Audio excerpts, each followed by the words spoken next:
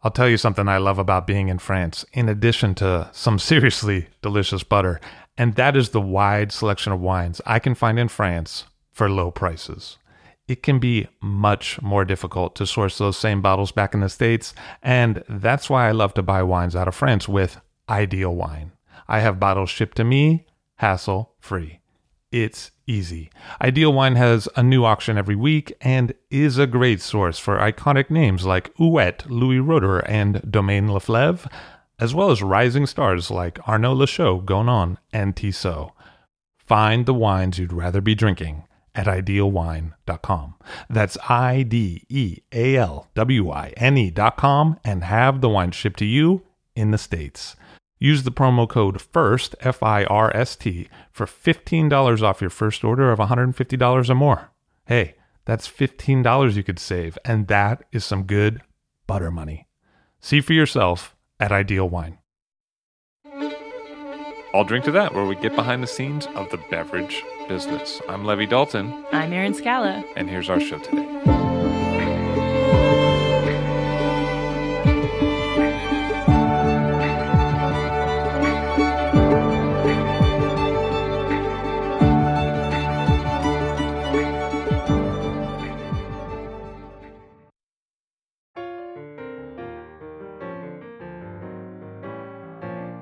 How long can a grapevine live, including the root systems? If you look at cuttings as extensions of the original plant, then in one way, every single Chardonnay vine on the planet is an extension of the original Chardonnay plant. So looking at vine age this way, through cuttings, it seems that grapevines can live indefinitely. But once a cutting throws roots, the vine begins what we think of as the plant's natural life cycle. Most vines have life cycles similar to the length of a person's life cycle. In the first few years of a plant's life, the vine doesn't produce very much quality fruit. It's putting much of its energy into establishing a strong root system. You start to get some decent fruit once the vines are 6 to 12 years old, and then the vines start producing more and more mature fruit as the years go by. Winemakers usually prize the fruit from vineyards in the 30 to 45-year-old range.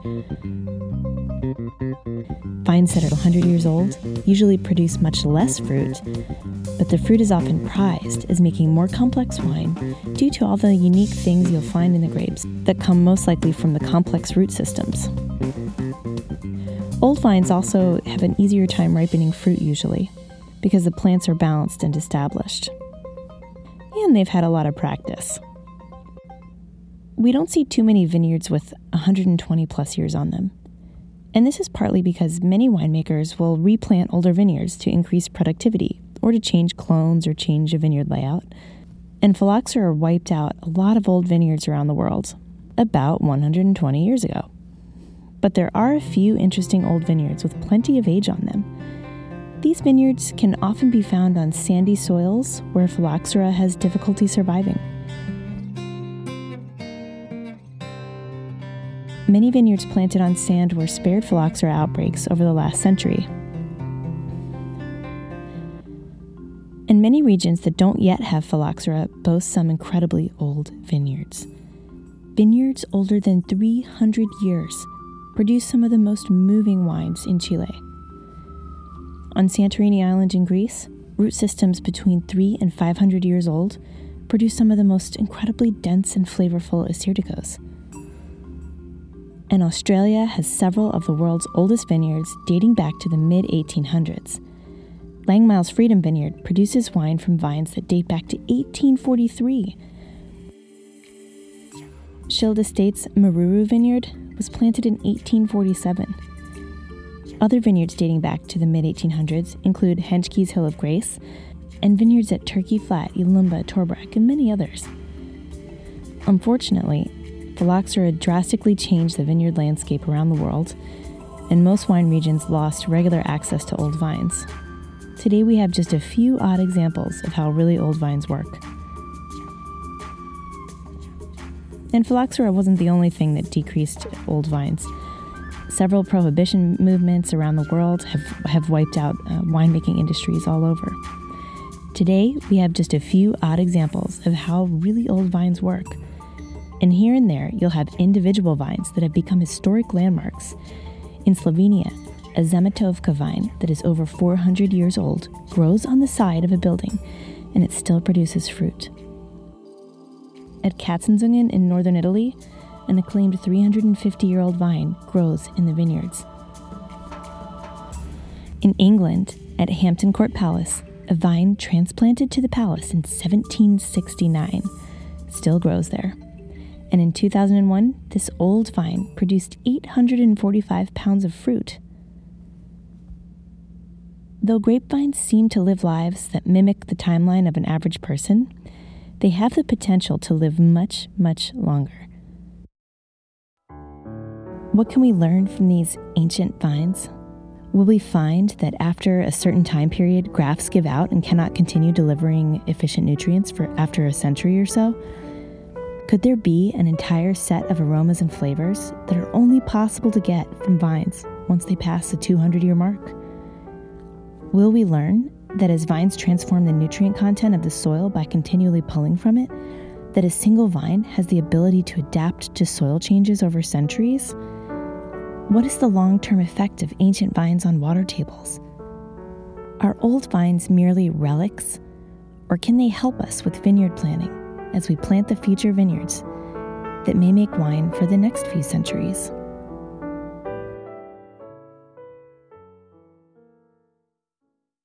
I've been lucky enough to try some amazing wines while traveling over the years. Unfortunately, I've found that some of those same wines are really hard to find here in the United States. Whenever I run into trouble finding a favorite bottle, I go to idealwine.com and they have what I'm looking for. Whether it is a hard-to-source bottle of Burgundy or a micro-production natural wine like I Need the Sun by Domaine de Miroir, I know there's a chance that Ideal Wine might have it available. And Ideal Wine's entire Paris inventory is available to American customers with just a click. The process is seamless, the site is easy to use, and orders are shipped directly to you. Head over to idealwine.com, that's IDEALWINE.com, to see for yourself what you could be drinking.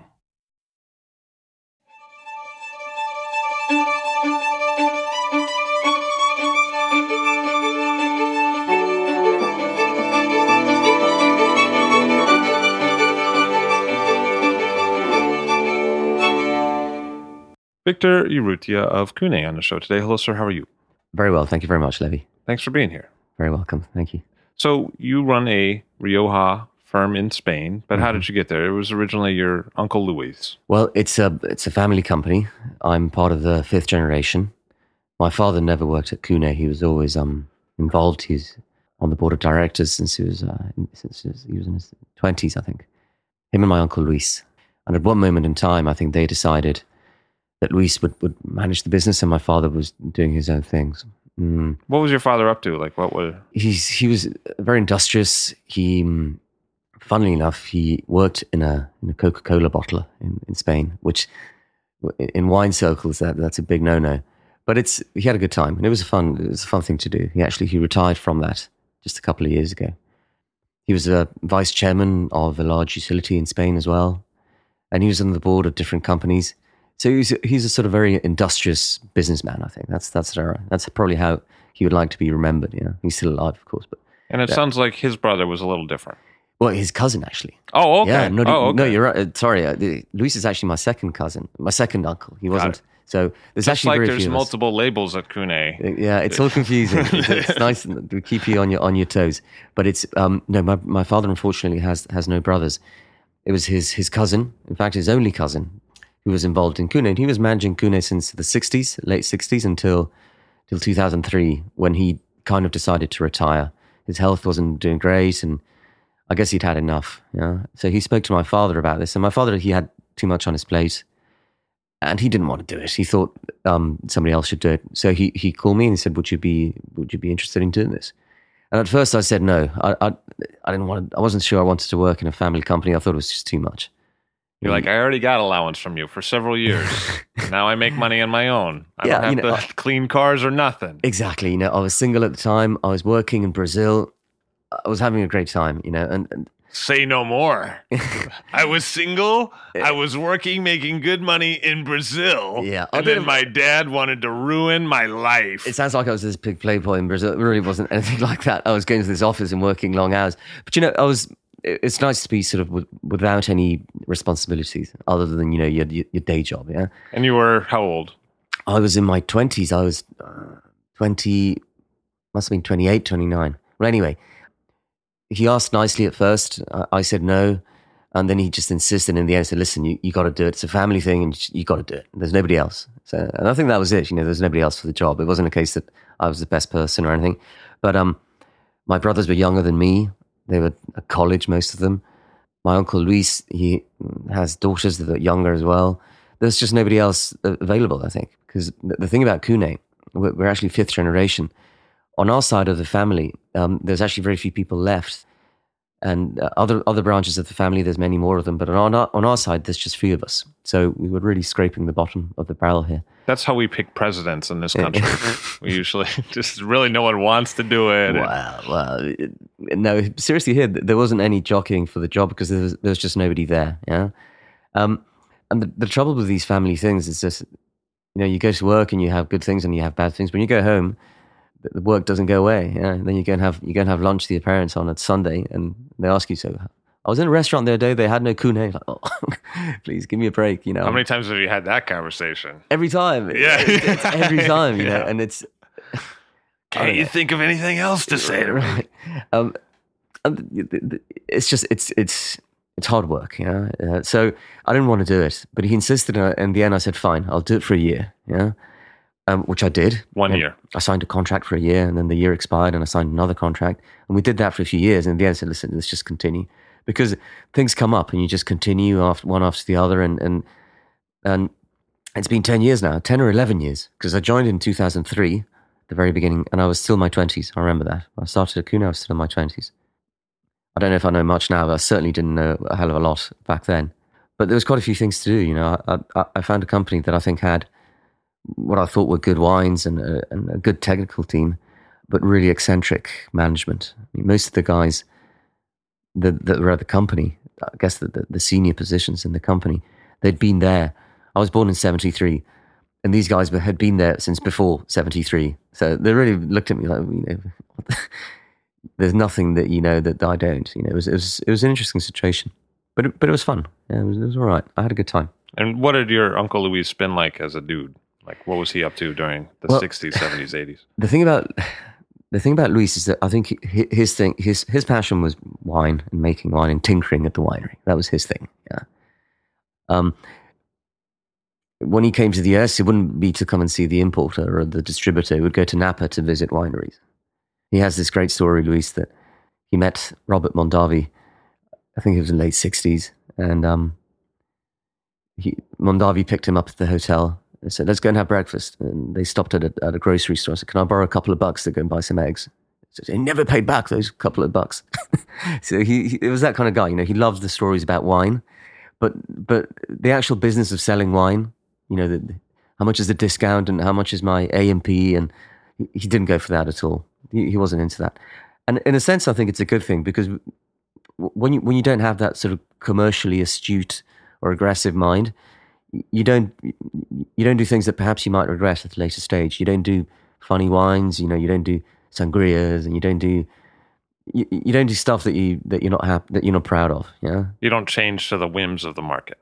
You don't change to the whims of the market, A, and B, you don't do products that sort of undersells what the company is about. And we've been around for a long time, and every so often we think, let's do something new and different. But really what survives and what perdures is what we started out doing. Yeah, those are the things that are good, I think. What are those things? Well, explaining Kuhn is complicated, so I apologize in advance. But basically, we started 1879 in Aro, in Rioja Alta. So for those of you that know Rioja, this is sort of the northwest corner of Rioja. And it's where most of the wines in Rioja started in the 19th century. There's a couple of others. There's, of course, Riscal in El Ciego, which was founded before us, 1855. There's a couple of others. But I guess Do they still look at you like the new kids? Like when they drive by, like, these guys. well, not really, because they've changed ownership many times. Sure. There's actually only 3 wineries in Rioja that are still in the same family from those days. And it would be Lopez Heredia from 1877, La Rioja Alta from 1890, and Cune from 1879. Those are the only ones, and we're all together in the same place. We're neighbors. And those are the only ones that are still in the same hands, which I guess is a romantic thing, but also has some, I think that there's more to it than that, yeah? Well, you get to know something, like a piece of terroir. Exactly. What you're doing. And in the end, what I think we're good at, we're fortunate to have good vineyards and we have good people, but what we have, I think, which is good, is that we have the routines, the way we do things. You know, that we have a lot of wine in barrel, always. And it's just, I think, of course, if I left Cunard tomorrow, I'm sure there would be zero impact. You know, somebody else would come in and do the same thing. But the winemakers, those are the ones that count. The winemakers and the people in charge of the vineyards, they've been there for a long time, and they have teams that will continue afterwards. So basically, when a new person comes in, the first thing they get, it's like learning to fly a plane. They get told that the 50 different procedures how we work, and it's just a case of improving that. But we don't really invent the wheel at all. And I guess it makes it sound less attractive, the fact that it's all procedures, but in the end it is. Yeah, I think for us making wine, it's doing 50 different things in the best way possible all the time. Yeah, just continuing. You know, don't. What if I change this? Well, it's good to innovate and do stuff, I think, and to bring technology into the winemaking if it allows you to make it better. We have a clear opinion on that, but it's always following the same kind of route. Yeah, all our barrels, they have a similar age, and we renew them, but we have the same sort of barrel age. All the wines spend minimum 2 years in barrel, sometimes 3. In the past, sometimes they spent even longer. So if somebody came in and said, "Oh, we've got to make a red wine with that barrel," he wouldn't be allowed to do it, because we just don't do that. Yeah. In that sense, we're not innovative at all. Yeah. We don't really do that at all. But in a way, that's a contrast for a lot of Spain, because what we saw in the maybe late 90s, 2000s was a lot of people were moving in the other direction of like, hey, let's change this up, right? I mean, right? A lot of people are planting Cabernet, Sauvignon, and Chardonnay. There's a region next to Rioja and Navarra, which has always made fantastic rosés, from Grenache, red Grenache, and other things. They made some reds as well. And I think at some point in the 80s, of the 90s, they decided that wasn't sort of sexy and cool. They needed to be doing world-class wines, and that meant planting Merlot and Cabernet Sauvignon and Chardonnay. And they grubbed up all the old stuff, which is goblet planted, and they trained it all and didn't irrigate because there wasn't much need, or there wasn't any availability of water. But if they could have done, they would have done it. And basically, I think they're regretting it so much, because in the end, that they're competing with the old school, with the French, with the Bordelais and the Burgundians at what they're doing, and they're worse. And with the New World guys, and I guess I don't know if they're worse, but it's just people don't pay attention. You know, why would I drink a Chardonnay from northern Spain when I can drink the real thing from Burgundy, or some fantastic equivalent from California or Australia or anywhere? Yeah. So I think it's a mistake, and I think that people recognize that now. Yeah, and people in Spain now, that we're trying to foster the varieties that we've always had, and they're good. So there's some aren't that good, but there's some very good material there to work with, and I think that's what we've got to do. Yeah. And it seems like there's some good terroir. I mean, La Rioja Alta seems like... Yeah, I think there's some fantastic vineyards and terroirs, if you want to use that word, in Rioja. We actually harvest quite a bit of vineyards. And some of it, I think, is very good. Some of it is not, and we recognize that. It goes into the basic wine, which would be the Crianza. Year in, you could see that, yeah. I guess that's how you recognize the good ones. Because in the end, you've had them for a long time, and you harvest them, and the ones that produce the better wines, you know that those are the ones and that you need to sort of foster and look after. In some cases, they don't even belong to us. They belong to a vigneron, a farmer, which typically would be small properties. Maybe the guy doesn't even do the farming full time. Maybe he has a day job, yeah, but he has a vineyard. The average holding in Rioja, I think, is about 3 hectares. So it's actually very small, and it doesn't require a lot of work. So maybe he has his day job somewhere, and he looks after the vineyards in the afternoons or in the weekends, and he brings us the fruit. And some of these guys, the fruit they bring us is better than some of the stuff that we produce. but we'd love to buy it if we could. They don't want to sell it. But I think there's some very, and we still need to find out much more about it. The thing about Rioja is that it depends how far back you go in time, yeah? But if you want to generalize, many of the Rioja wineries, certainly the historic ones, they have more in common, I think, with champagne houses than, say, somebody from Burgundy. Because in the sense that you had your own fruit, yes, and that would be a percentage of what you made. And the rest was the farmers that would bring you the fruit. And you made wines. In some cases, you would do vintage wines from that vintage.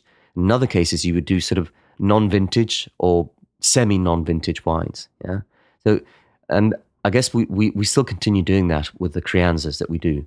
It's made from the same wine it's made from each vintage, but you kind of search for a certain style. Yeah. And sometimes you compensate. If it's a weaker vintage, you might pull in a bit of wine from another vintage. I'm not really supposed to say that. And the salespeople would kill me if I said that, if they hear me say that. It's all about, the vintage. Well, I mean, in Ribera del Duero, Vega Sicilia makes a non-vintage, for instance. And nowadays they tell you the vintages where it comes from. In the past, it's just, it's what we had in the winery that we built, and it's a fantastic wine, yeah. But non-vintage champagne is made from several vintages, and they look for a style. So, and I guess the good non-vintage champagnes should be pretty much the same every year. Yeah, you shouldn't get huge variation from one bottle to another. And I guess that's what we strive for with the crianzas. So you want something that tastes like crianza from Cune. Exactly. You want a style which is consistent. And some years are better than others, of course, and some are worse. But it should be within a certain bandwidth. It's never going to be extraordinary, because if it was, then maybe we would bottle it as a reserva. You might ask for more money. You might say, Yeah, we're terrible at doing that. Right. We're always about the quick sell. I think that's... But we're bad salespeople, Spaniards overall, I think. You mean Spaniard? Yeah, because you're sitting on a fair amount of back vintages, I believe. I mean, but the market has caught up with us, and I don't really feel comfortable with that, because we've always sold the wine quite mature, yeah. And that's how I like it. It's ready for drinking, and now we're releasing wines that would be great if we had them in the winery for a few more years. But time catches up with you, and in the end, you can't really do that all the time. But we need to learn from the Italians in terms of salesmanship. They do, and the French. The Italians, when you talk to any Italian, they say they need to learn from the French. The French are the ones... You know that, right? Yeah. And then when you go to the French, they're like, Madison Avenue, we need to learn from, like not all French, certain pockets of the finer wine business. But you go to Asia, you go to China or Japan, and France is the benchmark. There's no question, yeah. Then Italy, and Spain comes a distant third, I think. We need to do a lot of work there.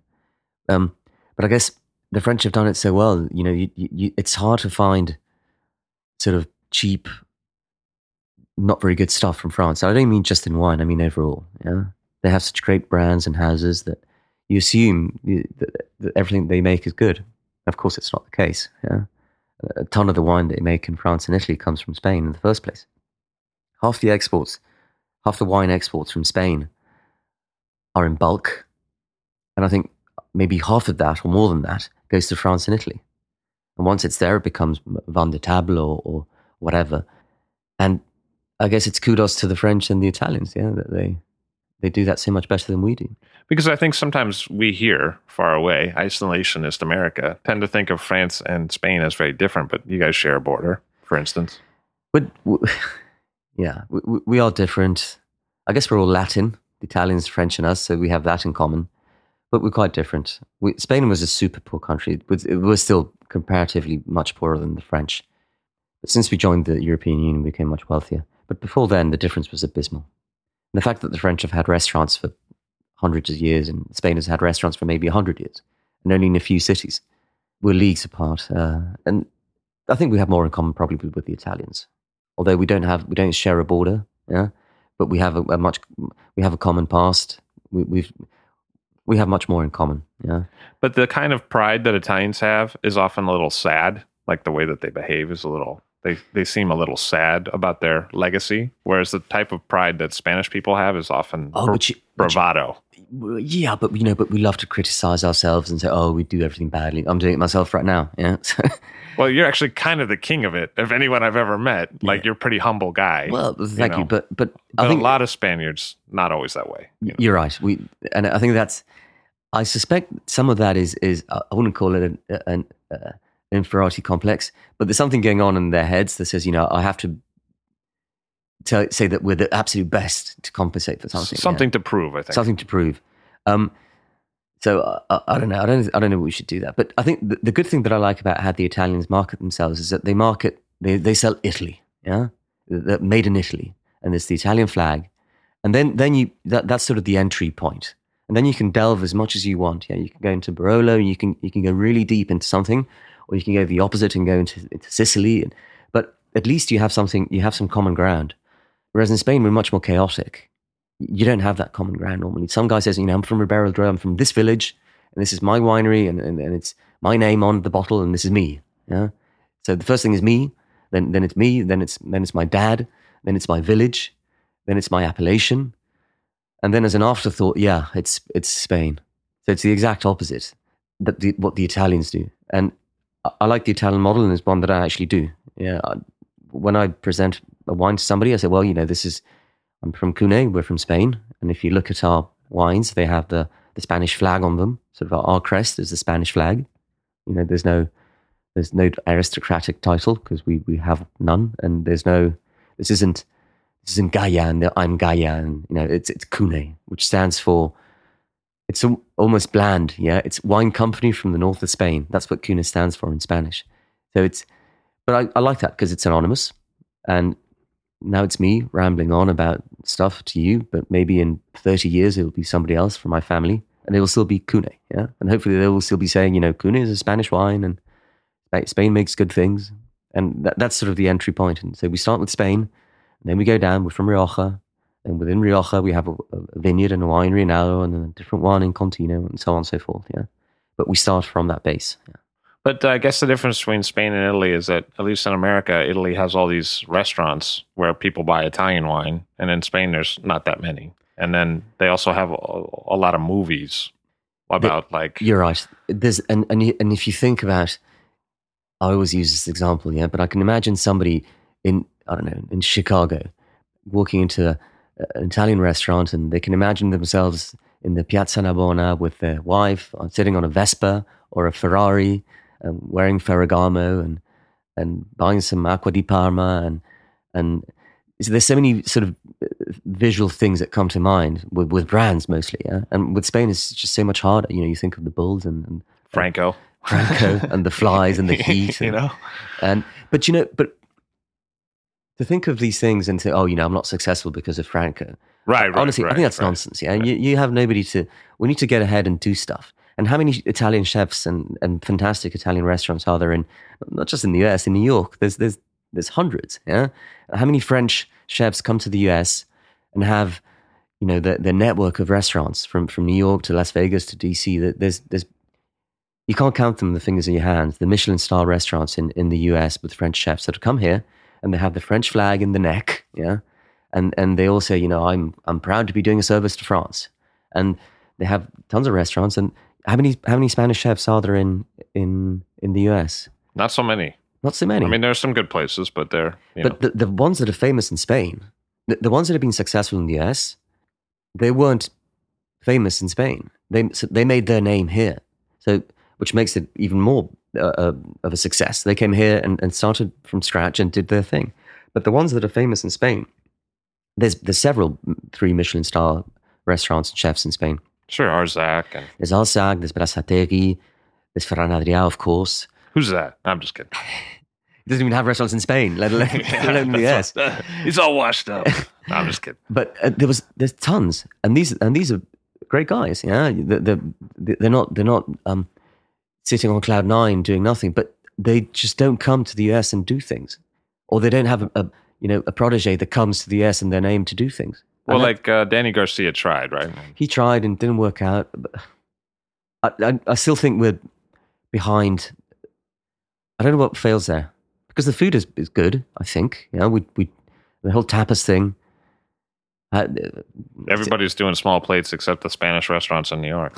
You know what I mean? But small plates, surely that makes sense. People, they don't want to put on weight and they want to have some food when they're drinking and they're drinking more, and it makes perfect sense. But yet we haven't embraced that and made it our own.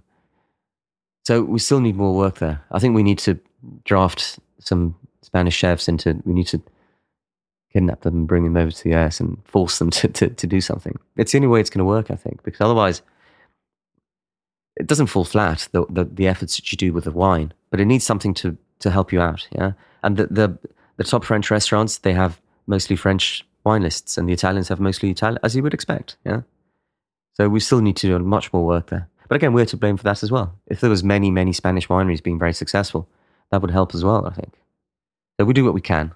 We try to preach the gospel, but something else that I have an issue with when I go to Spanish restaurants in the United States often is that when I look at the wine list, all the reds are over $100 with a few exceptions. And then it makes it hard for me to really, because I'm poor and cheap. Listen, $100 is a ton of money to spend on a bottle of wine. Yeah. And in Spain, if you go to restaurants in Spain, you can buy a very good bottle of wine for 15, 20 euros in a normal restaurant. That is the standard. That's what you pay. And Spain will always have cheap wines because we have to export. Spain, I think, produces, last year was more, maybe this year we'll produce 40 million hectolitres. And the consumption in Spain is 9 million hectolitres. Oh, okay. So that's a big difference right there. So it's a huge difference. So we need to export a hell of a lot of wine. So you're always going to be able to find, I wouldn't say cheap, but yeah, affordable wine in Spain for a decent quality wine. So the wine is there. It's just a case of bringing it in front of people. And you're right. A lot of Spanish wines that I see in the US, they're either the super mega ultra premium level or they're dirt cheap and they're probably not great. And in between, and we have wines in between. We don't have wines at the very top. We don't have wines for $1,000. Don't know if we would even know how to do that, or even sell that. I wouldn't feel comfortable selling something for that price. It's just not what we do. Not that anybody would give us a chance to do that. But the trouble with Spain is all the cheap stuff that comes out of all the cheap wine that we do. That's the trouble. So it's the same thing that Australians might say. Yellowtail ruins our image. I guess the Australians are doing it in a sort of corporate way. They're making money while they're doing it. It's big corporations producing these brands like Yellowtail. In Spain, it's more chaotic. It's just, let's just sell it in bulk to somebody somewhere and they will take care of it. There's a couple of Spanish producers that are actually very astute businessmen, and they're doing huge volumes and they're selling their wine very cheaply throughout the world. And of course, everybody's free to do whatever they want. But I think it doesn't really help the image that we have, and maybe it doesn't help the quality either, because it's all about just the price. So for the wines that you make, is there a difference between what sells in Spain and what sells on the exports? Well, in the past, we would sell most of our wines in Spain because we just didn't care about exports. Yeah, I mean, you've got to speak English, or God forbid, something else. And you need to go to the markets and meet some podcaster schmo. Meet people and talk, and they're going to pay you later than the guys in Spain, and all that. It's just a hassle. So yeah, we were tremendously lazy in the past. So we did, and we could sell everything that we could in Spain, which is nice, but it's short-sighted, and it's not how you should do things, I don't think. So a few years ago, probably later than I should have done, we decided that we need to do more stuff outside of Spain. And what we're seeing now, which is curious, is that Spain is always going to be important for us. It's our domestic market. It's where people know us, and it has to be for us. Yeah. And it's sort of one of the things that I say. This is what people drink in Spain. They drink Cune wines, Imperial or Viña. That's what they drink. Yeah. So if you want to drink like a Spaniard, drink some of these wines. That's sort of my thing. But what I'm seeing now is, because we have the financial crisis started in the US in 2008, and I guess you guys, arguably, the worst days are behind you, I think. But in Spain, it started a bit later, and we're still struggling, and I think that's going to continue. Now, unemployment in Spain officially is 25%, which is huge. Yeah? And youth unemployment in Spain, from the ages of 16 to 20-something, I find it hard to believe, but the official statistic is that it's 50%, 50, which is somewhat grotesque. Shocking. Yeah, and yeah. I struggle to believe that. But if that's the case, I think we're doomed. Yeah, this is the kind of thing you see in Libya and Egypt, countries that are going through massive turmoil. But be this as may, whatever the right number is, Spain is not doing great, and I think that will continue for some time. And there's a lot of people that are very hard up. So what I'm seeing now is that the regular wines that we make, the Cune Crianza, a bit of the Viña Crianza, those were selling very well in Spain, and we'll continue to sell those in Spain because that's what people want to drink. And the more expensive things, say Imperial and Contino, and the higher end Viña Reals, those are the ones that we're going to sell abroad. We're actually selling more Imperial now abroad than in Spain. That's the first. In our 130 odd years of history, that's the first time that's ever happened. So that's what I kind of see happening. Of course, I'm happy to sell Cune and Viña Real everywhere, yeah? We want everybody to know all our wines. But I'm seeing that happening. The better wines, the more expensive ones, those are the ones that people can afford to drink outside of Spain. Is there a difference in Spain in terms of the wines? Does Contino sell somewhere and Imperial somewhere else? Or no, not really. We come from the north of Spain, from the wineries in Rioja, but our family were from the Basque Country. So we've always felt very much at home in the Basque Country, Bilbao and San Sebastian, which is good because it's a lot of restaurants. People like to eat and drink a lot. So it's a good place to be. And we're strong there, I think. We're strong in Madrid. We've always been there. We even had a bottling line in the center of Madrid about 100 years ago. We're very prosperous back in those days. I think we did more things than we do now. We're very adventurous. But we'll continue doing that, to be in those. And the touristy places we're not so good at. We didn't really focus on those. Again, we should have, because it's good to get the English and the Germans that are in Spain seeing our wines. Maybe they'll drink them back home. But we'll continue doing that. And the north and center of Spain, I think. Yeah. Wine-wise, what's the difference between Viña Real, Imperial, and Contino? How are those different things? Okay. Well, Viña Real comes from the Alavesa region in Rioja. Oh, okay. So these wines, in our case anyway, they tend to be sort of more gastronomic, more savory, sort of fuller, if you can apply such a word, to a wine. They feel sort of bigger in the mouth. None of our wines are big in the sense that none of them are alcoholic and powerful and muscular. Yeah, it's more about harmony and balance. But they tend to go better with the food. Yeah, they're more savory. They age very well. They come in a Burgundy bottle, Viña Real. They always have done. I think it's not a coincidence. The wines have a lot in common especially with time, with Burgundy wines. Yeah, with Burgundy reds. And when they age, they become more similar. Yeah.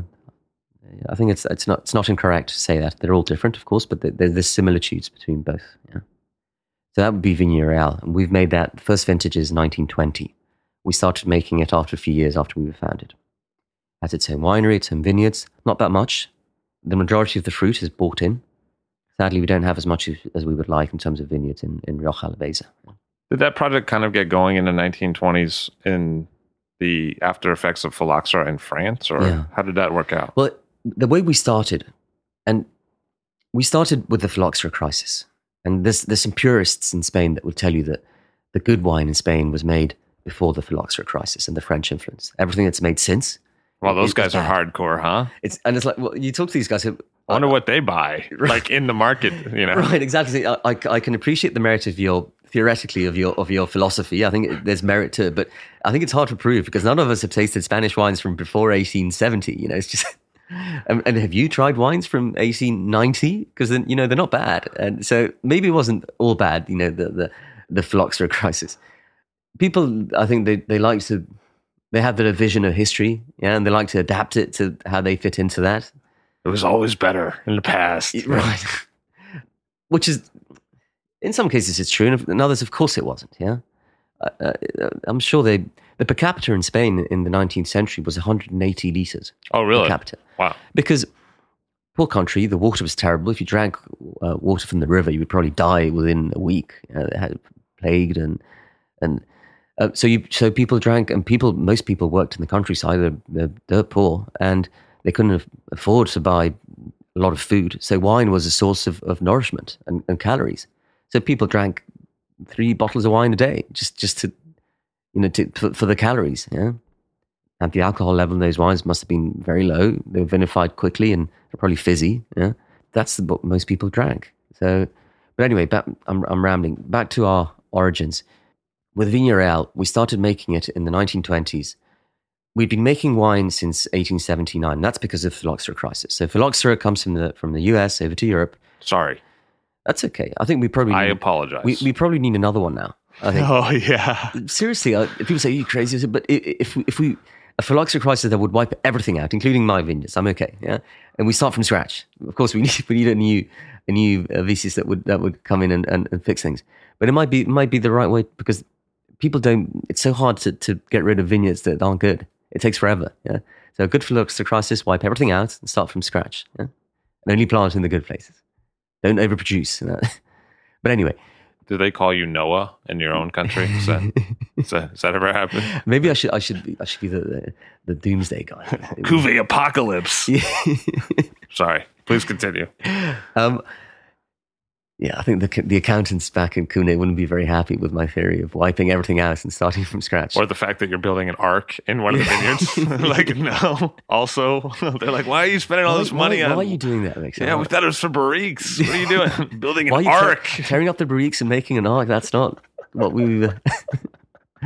But, so, phylloxera very slowly starts wiping everything out. The French, they're the first to suffer it. So they come to Spain to make wine.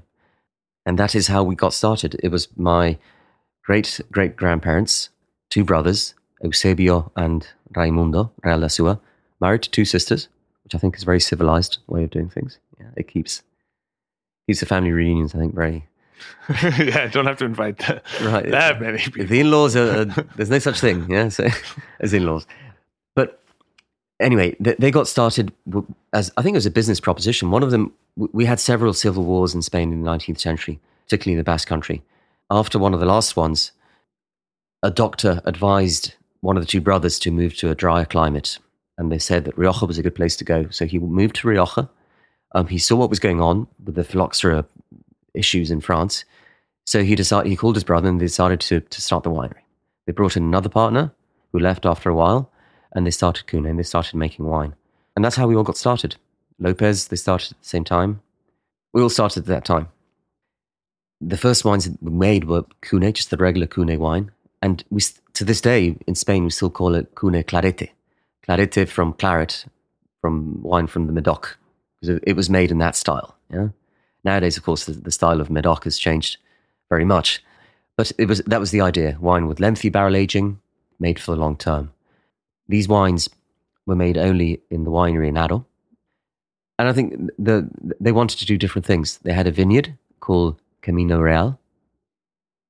The hotel people in Mexico, they owe us one for that. But, and it became Viña Real, yeah? So that's how it got started, yeah? Nowadays, we had a very small winery in El Ciego where we vinified. We still have the winery, but we had no space for the barrels and for the bottling. So we did that at the Cune winery in Aro, yeah?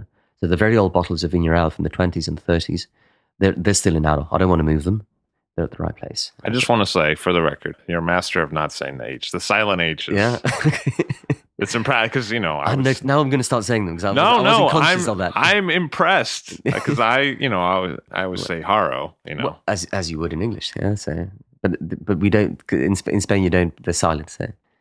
But sometimes when I'm trying to be very English, the H's will come out. But anyway, so that's Viña Real, yeah? Sometimes I call it Spanish, you know, because I don't say the final. No, I'm just joking. Well, anyway, so that's Viña Real. And about at the same time as we made Viña Real in the 20s, we made Imperial in Aro. And the idea behind Imperial, the first vintage was, I'm not even sure, we have bottles of 1917. So I guess that must be the first one. Yeah, we might have done it from beforehand, but we don't have any. We have records, and at some point I need to go through them and read them. But we don't have bottles from Imperial older than 1917. We have bottles of Cune. The oldest we have is 1880. I encourage anybody that's listening to come and see us, by the way, in Rioja. We like to do that. That was a nice one, too. We have old bottles back to the 19th century, and you should come visit. We don't open them, but you can see them. How's that for a claim? You can touch the bottle in. But so anyway, Imperial. The idea behind Imperial is to make, I wouldn't say a super cuvée, but to make the best wine that we could. I think that's probably the correct way of doing it. In the 1890s, we were bottling about 80,000 bottles of Cune every year, which to us seemed like quite a lot. So the idea is, how do we make a smaller amount of a better wine? Of course, that's what everybody does nowadays. But I guess back then, people didn't really focus too much on that, yeah. So we decided to make Imperial. And the difference, I think, to answer your question from a while ago, the difference between the Vignereal and the Imperial would be that Imperial is more typical of Rioja Alta in the sense that it's leaner, perhaps more austere. The vineyards are higher up. It's colder. The soil for the Vignereal it has more clay in it. In Rioja Alta, it has more limestone. Whatever the cause may be, the wines are more acidic. That's not to say they age better or worse. I guess if Vignereal is more Burgundian, Imperial would be more old-style Bordeaux in the sense that it's less flattering when young. Or at least back in the day, I think that was the idea, yeah? You got to give that limestone some time to soften up in the bottle. I'm saying this, but then you taste the 2007 Imperial, and it's super flattering and super pleasant. So yeah, but a lot of guys are here talking about their 11th, not their 7th. Yeah, you know? Exactly. That's right. Yeah, and they are more acidic and perhaps somewhat less flattering at the beginning. So I guess that it's all nuances. All the wines are made in the same way. We vinify for not too long, 3-4 weeks. We don't search for extraction. We pick when the fruit is ready. And for us, that means about 13% alcohol. We don't go for super maturity. 13% is absolutely fine. 13 and a bit. Yeah, that's how it's always been. You talk about climate change and in Bordeaux, how the alcohol level has gone up and they don't need to chaptalize anymore. We haven't really seen that. If you drink Vignereals from back in the days and Imperials, alcohol is 13 plus. Same as now. Is that an elevation thing? It might be, yeah.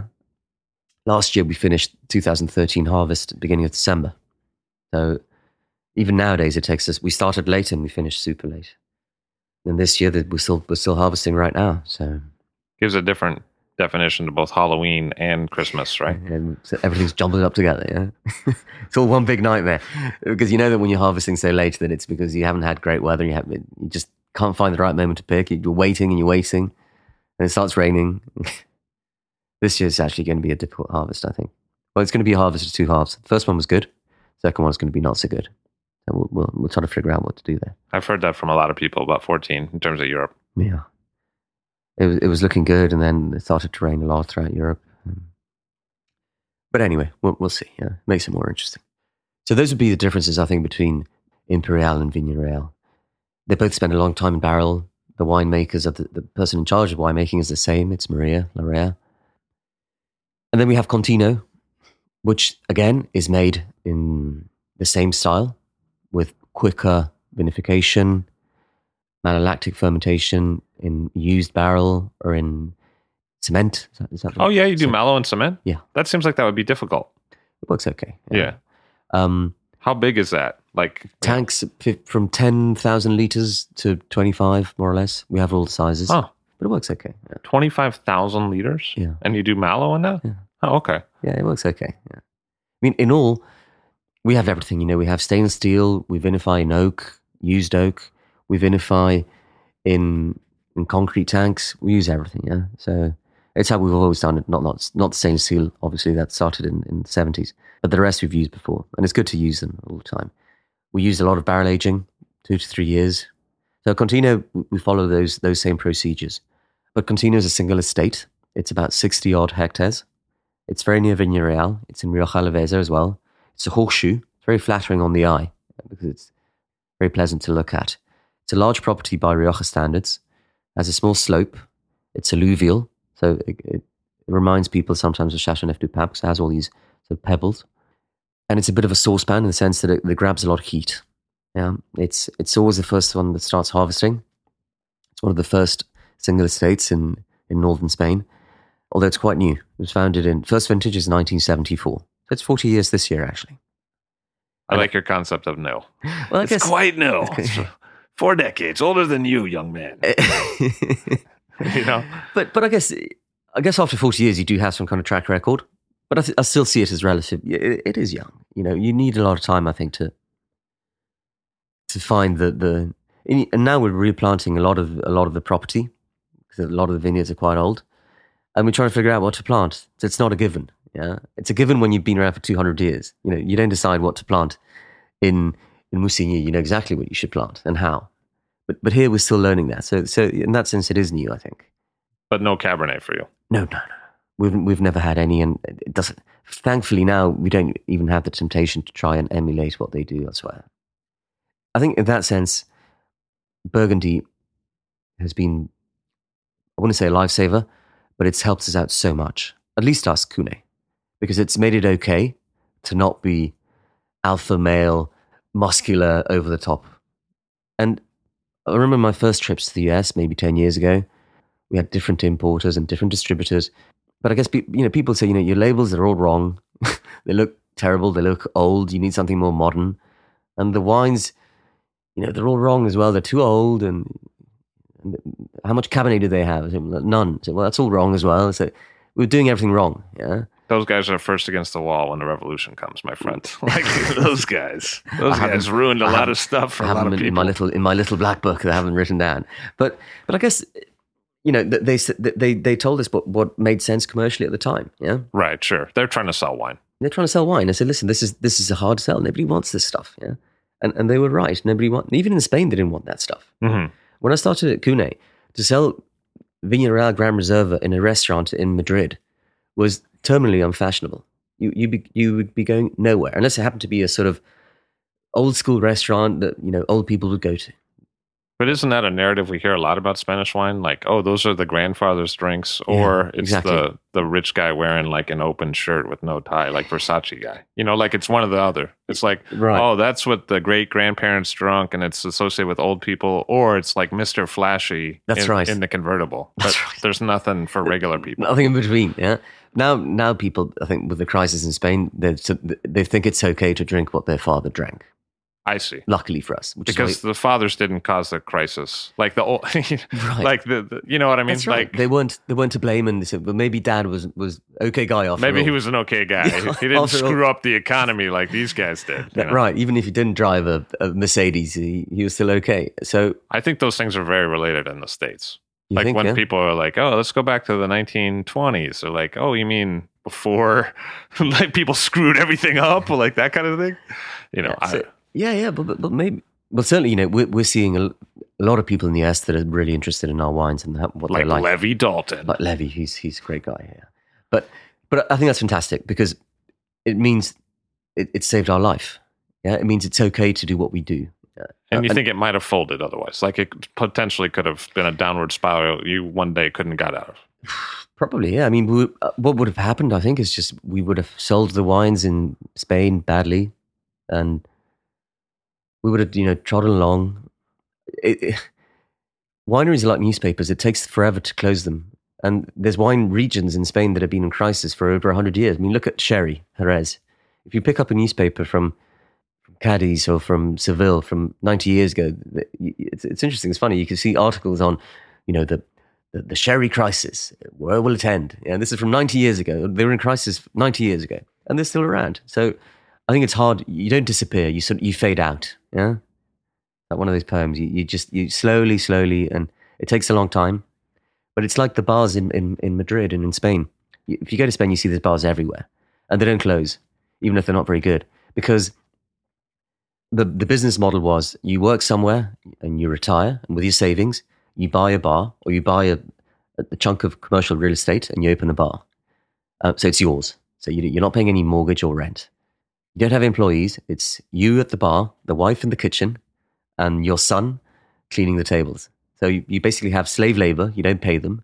You only buy what you need. So you can really survive on practically nothing, even if you have very few clients. And I guess with us, that the similar thing can happen. And that's probably what would have happened to us.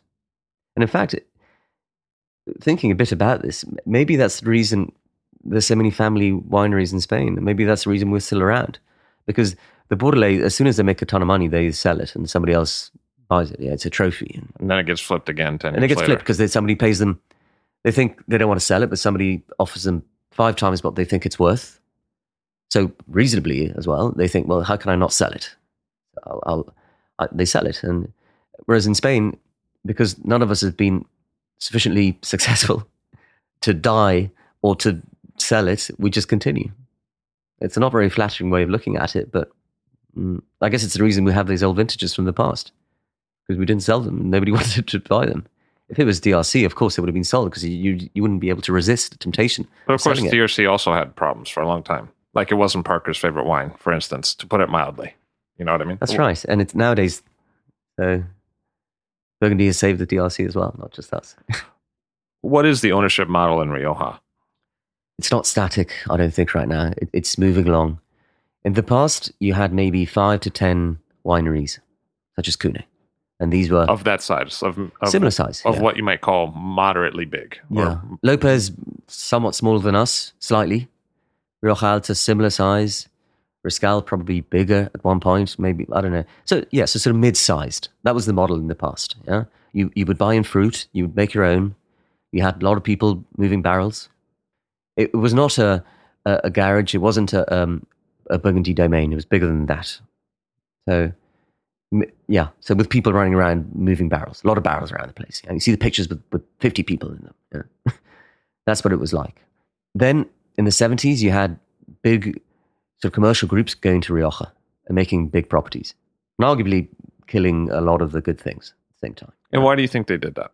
Because they recognized that the good wine from Spain, the perception of the good wine from Spain came from Rioja. So there was a business there. There was an opportunity. So they thought, why are we making wine in Jerez or in Sherry or in the middle of Spain? Let's go to Rioja. That's a good name, yeah? If we make it there, we can sell it more expensively. So they did that, and they grew a lot. And Rioja expanded massively in that period. And in fact, the largest winery in Rioja right now it belongs to Pernod Ricard. Oh, is that true? Yeah, it's a collection of wineries. Things like Campo Viejo belongs to Pernod Ricard, and it's very large, and it's part of the number 1 and number 2 and number 3, I don't know, drinks multinational in the world.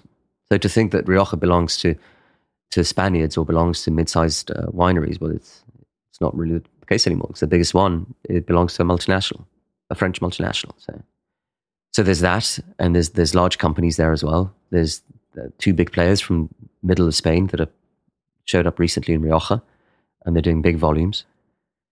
I wouldn't name them because I think they have sufficient publicity as it is. And then what we're seeing now as well. So there's no model as such. There's a lot of things going on at the same time. And there's also, I think this is very good, small properties made by locals, by Rioja people. Abel Mendoza, for instance. Great wine from the Alta region of Rioja. Yeah? Made in small amounts. He's a vigneron. He has his vineyard. He probably sold his fruit in the past to people like Cune. Not in this case, fortunately, because I'm sure it's very good fruit. And at some point he decides, why do I sell the fruit? Why don't I make it myself? So they start making their own wines. And typically they will start with something less ambitious.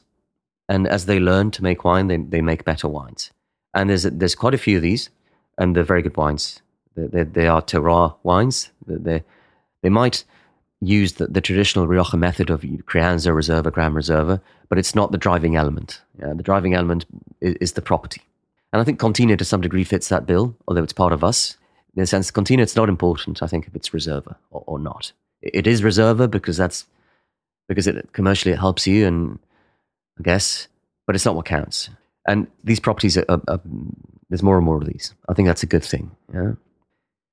And I guess that's pretty much it. But what I've said covers pretty much the spectrum, from the multinationals to everything in between to the tiny guys. And that will continue because I think Rioja is still big, and people still haven't. Some people know their vineyards very well, but others don't, and they're still sort of finding their way. Yeah. So you will see these wines coming into the US, hopefully. Yeah. The sort of smaller wineries with an interesting proposition. Those are the ones that are probably. I wouldn't say that it's the future of Rioja, but they certainly make it much more interesting. In the past, Rioja's had a long history of Crianza, Reserva, Gran Reserva. How many of these new producers really have had the time to make Gran Reserva? They probably don't bother with Gran Reserva because it's a nuisance. You got to keep the wine in barrel for 2 years, then in bottle for 3 years. They probably won't bother.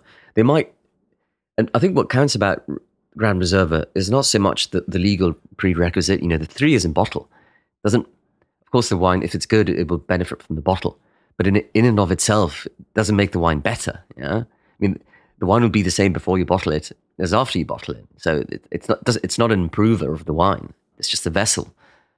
So they might think, I'm making a Gran Reserva style wine, and maybe it doesn't have Gran Reserva, but it's the idea that it's a wine made to last, built to last.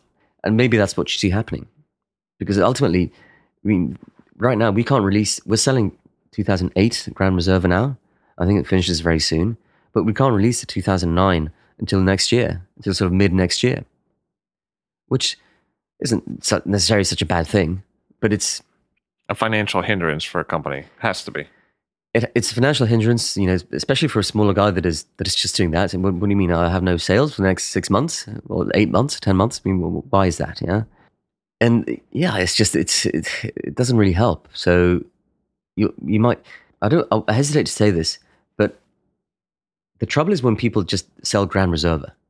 You see that a lot. Wines that are just Rioja, Gran Reserva, and the winery isn't important because the guy, what he wants to do is just to have the Gran Reserva sort of title. Sure. The trouble with the appellation, maybe this can't be fixed, I don't know, but it's impossible to taste every wine that is made. But really, you can make Gran Reserva with really bad quality fruit.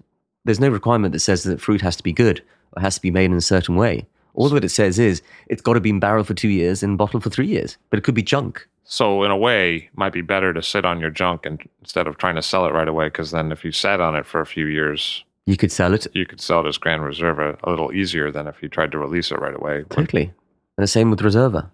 Reserva, this is boring. It's boring even for us. And we have meetings and we forget. So what was it again? 2 years or 3 years? So even we get confused. So if anybody says, I don't quite understand the classification, listen, don't worry, nobody does. Yeah. In the end, what should count is the name on the bottle. That's what should count. The producer and the vineyard. Yeah. So as a rule of thumb, if all you see is Rioja and Reserva or Gran Reserva, maybe it's not great. It's the producer that should count. Because really, to do a Reserva, you could keep the wine in... Reserva means minimum 1 year in barrel and a further 2 years in barrel or in bottle. So you could have junk in barrel for a year, bottle it, leave it there for 2 years, still junk, it's probably worse, and sell it, and it's Reserva. So, it's am I allowed to say bullshit? I mean, it's you guys have different names for bulls over there, right? But I don't have many people do that. But I'm sure some do, because you see some wines at ridiculous prices in supermarkets, and I'm sure they're not very good. But I mean, how do you fix that? It's hard. In the end, what counts is what we talked about before. It's the name that counts. You should rely on the name, not on the classification that it has. That's not so important. Guide. Let's talk about grape varieties for a second. Mm-hmm. What should I know about Tempranillo? What's it like to grow? Tempranillo is the major variety in Rioja. And as a rule of thumb, it's the one to focus on, I think. It's the one you're going to see most of. And Tempranillo, it's hard to pinpoint because it changes a lot. You can make white wine with Tempranillo if you pull the skin as soon as possible. So it's, I guess, the defining character, it's lighter than Bordeaux varieties. Harvests sooner. It's quite hardy. You can plant it pretty much in any hot climate and it'll be okay. It's not as fickle as a Grenache or a Grisana or anything else. So it's quite hardy in that sense. The typical, when it's young and when it's made to show the fruit, you have this sort of the red berries and the red fruits. But what I like about it is when it suits itself, I think, to barrel aging. Grenache, perhaps not so much, doesn't benefit so much from a lot of oak. But Tempranillo, at least in my perception, is that it does. It benefits a lot. It likes wood. Not necessarily new wood, but being in wood for a long time. Yeah. And I guess that's it. It's harder to pinpoint that more than that because it changes so much. And you can see super concentrated, delicious Tempranillos made by modern producers. And you can see really sort of vinous and thin ones made by Lopez, for instance. Yeah. It's capable of both extremes. So it's very versatile in that sense as well. Is that a clonal thing? Is that like Brunello to Sangiovese or? I don't know. Maybe. Because you see Tempranillo, of course, in Ribera, it's Tinta Fina. It's evolved as that, yeah, and they're completely different. It's sort of dark and brooding in Ribera, and you see it in southern Spain, but that's not the best place to see it. I don't think that's where it shines most. I was stunned to read somewhere last weekend that Tempranillo is one of the most planted varieties in the world. It's overtaken Grenache and many others. I wonder if it's just Spain. I mean, maybe it's being planted somewhere else. I don't know. It's mostly Spain, I'm sure. But I don't think it's suited to all Spain. Yeah, I think some parts of Spain, particularly hotter places, they'd be better off with Grenache, Grenache, which probably. of course comes from Spain. Or Mataro, maybe. Yeah. And Carignan, which we call Mazuelo in some parts of Spain. Those are the ones that are better suited to the really hot climates of central Spain, I think. But Tempranillo, we work with it and it works okay for us. And it's easy to work with. We try not to work it too much at the winery, to move it too much from one barrel, to rack it too much. We don't like to do that too much because it can lose its color quite quickly because it's not so concentrated. But it ages well. That's a defining characteristic as well. If you work it properly, it can age very well. It can age magnificently. I remember reading Matt Kramer about it, and he said Tempranillo could kind of get into this zone where it just coasted for decades, or whereas others would either oxidize or change more. Tempranillo would mature, and then just plateau and go into this long plateau. That's right. I think it matures quick. Well, you look at the wines, you look at the good Riojas, and they will mature sooner than good clarets, than good Cru Classé from Bordeaux. Then they plateau for a long time. And you've seen some of these wines from the 50s and 60s that they slow down and they evolve very gracefully and very nicely. That's sort of our thing. If I had one thing that I wanted people to remember about our wines, is that they stand the test of time, which ultimately you could say is the only test that counts. Quoting Martin Amis.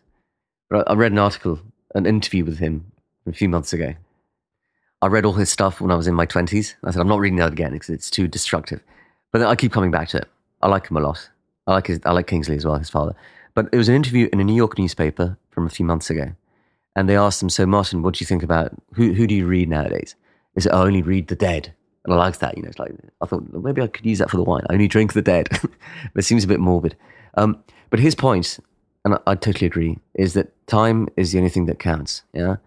So his point is, I only read stuff that has stood the test of time. The time has proven that it's good. And you could apply that to novels, to literature, to wine, and to buildings. If it doesn't stand the test of time, then maybe it's not good in the first place. Yeah. And with our wines, that is the test that I want them to be subject to. Is it going to be good in 30, 40 years? Is it going to be better? Yeah. And that is the thing to look out for in our wines. And Tempranillo helps us with that because it does age. Yeah. And what about Tempranillo as a reflector of terroir? How does it do with that? I guess the fact that it's a lighter variety probably helps with that. Yeah. I don't have experience working with Merlot and Bordeaux varieties that are sort of powerful stuff. But I think lighter varieties tend to reflect the terroir better because they can be much more nuanced. Yeah. And they can reflect the climate and the soil quite. And I guess we have the example ourselves. The ones that I know best are the ones that we make with Contino and Imperial and Vigneral. They're all based on Tempranillo, and they're all different wines. Of course, you can recognize that they have a lot of things in common, but they do reflect where they come from. Maybe not as much as Pinot Noir and Burgundy, which arguably really pinpoints exactly the Premier Cru or the Grand Cru from whichever village in the Continent it comes from. In our case, we haven't got to that, but maybe because we don't know our vineyards as well as they do. Or maybe as well because some of the wines that we make, the Imperial and the Vigneral, they are not terroir wines. Maybe I should have started with that.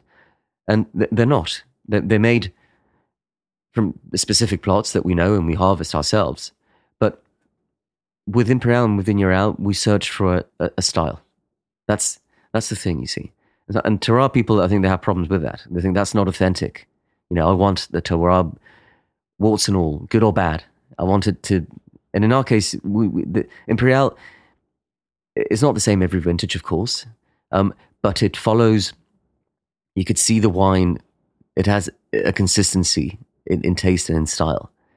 Now, and that is what we want. That is what I want. And if that doesn't work for you, then I'm sorry, but that is what we want with these wines. Yeah? Contino is different. Contino will tell you what is there, what is produced by the land. So I guess I would find it harder to explain it in other words, but it can replicate the terroir to a certain degree if that is what you search for. Yeah? And we only do it we only do it really with the Contino. And there we do see it. We need to do much more work and much more work in terms of vineyard work, different properties, different parcels, different blocks, and so on, without getting too confused and without confusing the drinkers. But that would be something to do for the future, I think. And what about yields? How does Tempranillo yield? Does it? Well, Rioja appellation, I think this is a good thing. They have a limit on yields. The law in Rioja is 6,500 kilograms per hectare. Yeah, so that translates at about I'm terrible with math, but at a 70% conversion into liters. So that would be about a bit less than 50 hectoliters per hectare. Yeah, don't ask me in acres because I don't know how to divide that by 2.5. But so the yields are they're limited at a not too high level. Yeah. So it's in Bordeaux, you can get 10,000 kilograms, no problem. And a lot of people do. We don't have as much rainfall. So it's good to have a limit. And again, this is one of these things that people debate endlessly in Spain. How can you do that? How can you have a rule of thumb for everybody? Some people should have less, some people should have more. But I think it's good to have a limit. Otherwise, people would just irrigate and produce much more. Yeah? I think having a thumb that sticks out is helpful. It's helpful. As a human being. Exactly. And you can do whatever you want below that, yeah? So limit is 6,500. I definitely don't think you should go beyond that because then the fruit is diluted and it's just not good. Good vineyards will yield maybe half that. Contino, the yield is about 3,000, and that's a good place to be, I think. For the whites, the yield is 9,000 kilograms, which is probably too high, the maximum. For good quality whites, you should be talking half that, I think, at most. And a lot of times those wines, frankly, taste washed out. I mean, there are amazing examples, but a lot of times what's missing is the texture, right? That's right. And it's not about having, more stuff put together. Yeah. It's not about making it more intense. But if you're producing so much, then it's washed out. Sometimes you get the opposite. You get alcoholic wines that are diluted, and it's an awful thing to drink. Yeah? Not a pleasant experience at all. But I guess that's a good yield to have. The 3,000 plus, that's a good place to be. And ideally, you would achieve it without pruning too much, yeah, without torturing the plant too much.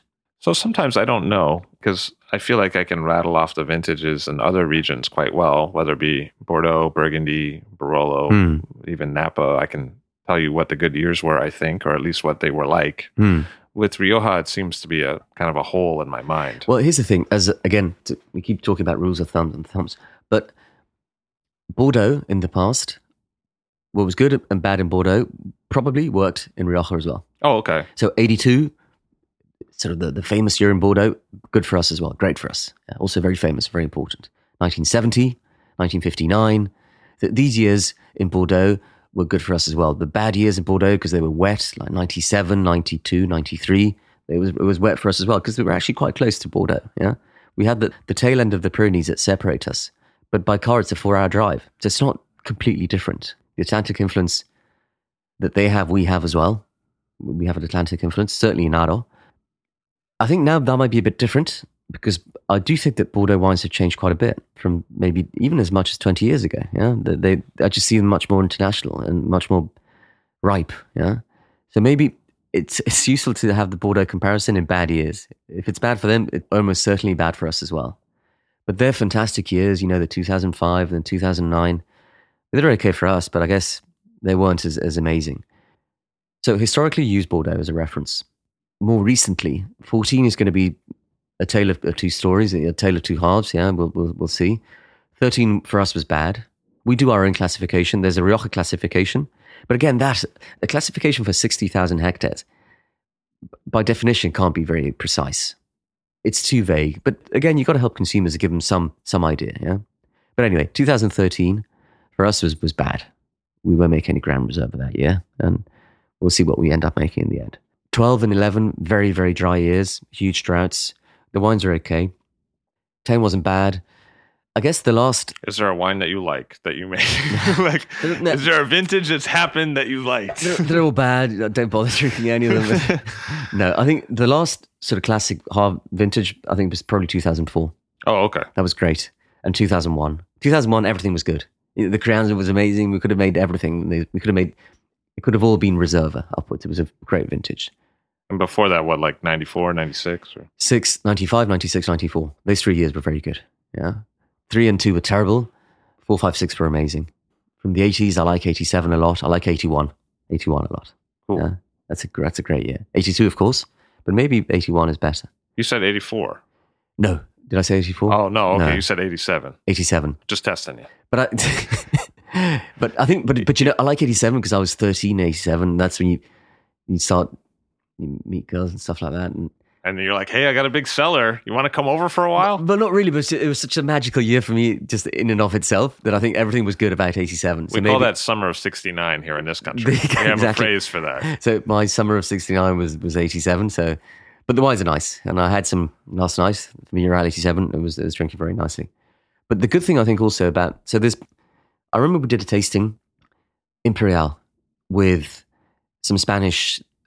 With the young breed of Spanish journalists about 5 or 6 years ago. And that was really the turning point for us, I think. Because before then, you know, it was nobody wanted Grand Reservas, and it was that kind of phase, yeah, in Spain or anywhere else. And these are really young journalists. A lot of them weren't even professional journalists. They had a day job, but they did it because they loved wine. And they knew some of our wines, but I guess not too well. And we organized a tasting, and we did about 25 vintages of Imperial. And the feedback that we were getting at first, we had emails going backwards and forwards, yeah? And very politely, they were suggesting, you know, guys, you know, those vintages aren't really famous. Can't we have any of the famous ones? Like, yeah? Can we have the 64? Oh, before the tasting happened. Yeah. They were sort of saying... Wow, snobby bitches, these guys. They're very polite about it. You know, some guys have asked, you know, would it be possible to have the 64 and the 70 and the 59 and I said, guys, you know, just trust us on this. Yeah. Try the rest. Even the bad years. We've done this before. Try the years that aren't well known. And their conclusion at the end said, well, thank you for showing us the vintages that we didn't know of. You know, the 76 and the 78 and the 81 and the 80 even. Because we loved them as well. So it's not a case. So in that sense, it's even vintages that aren't great, with time, they turn out to be okay in Rioja. So that's a good thing to bear in mind. That's my commercial. That's my commercial punt for the day. You know, try the vintages that aren't famous. You might be pleasantly surprised.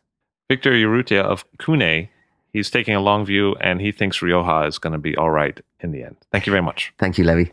Victor Urrutia of Cune. I'll Drink to That is hosted and produced by myself, Levy Dalton. Aaron Scala has contributed original pieces. Editorial assistance has been provided by Bill Kimsey.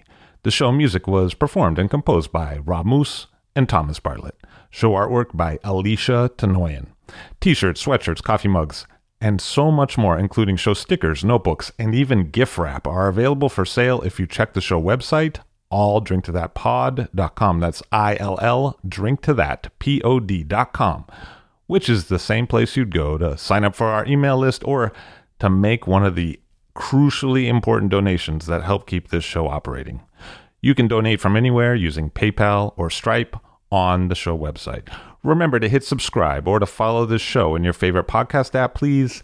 That's super important to see every episode. And thank you for listening.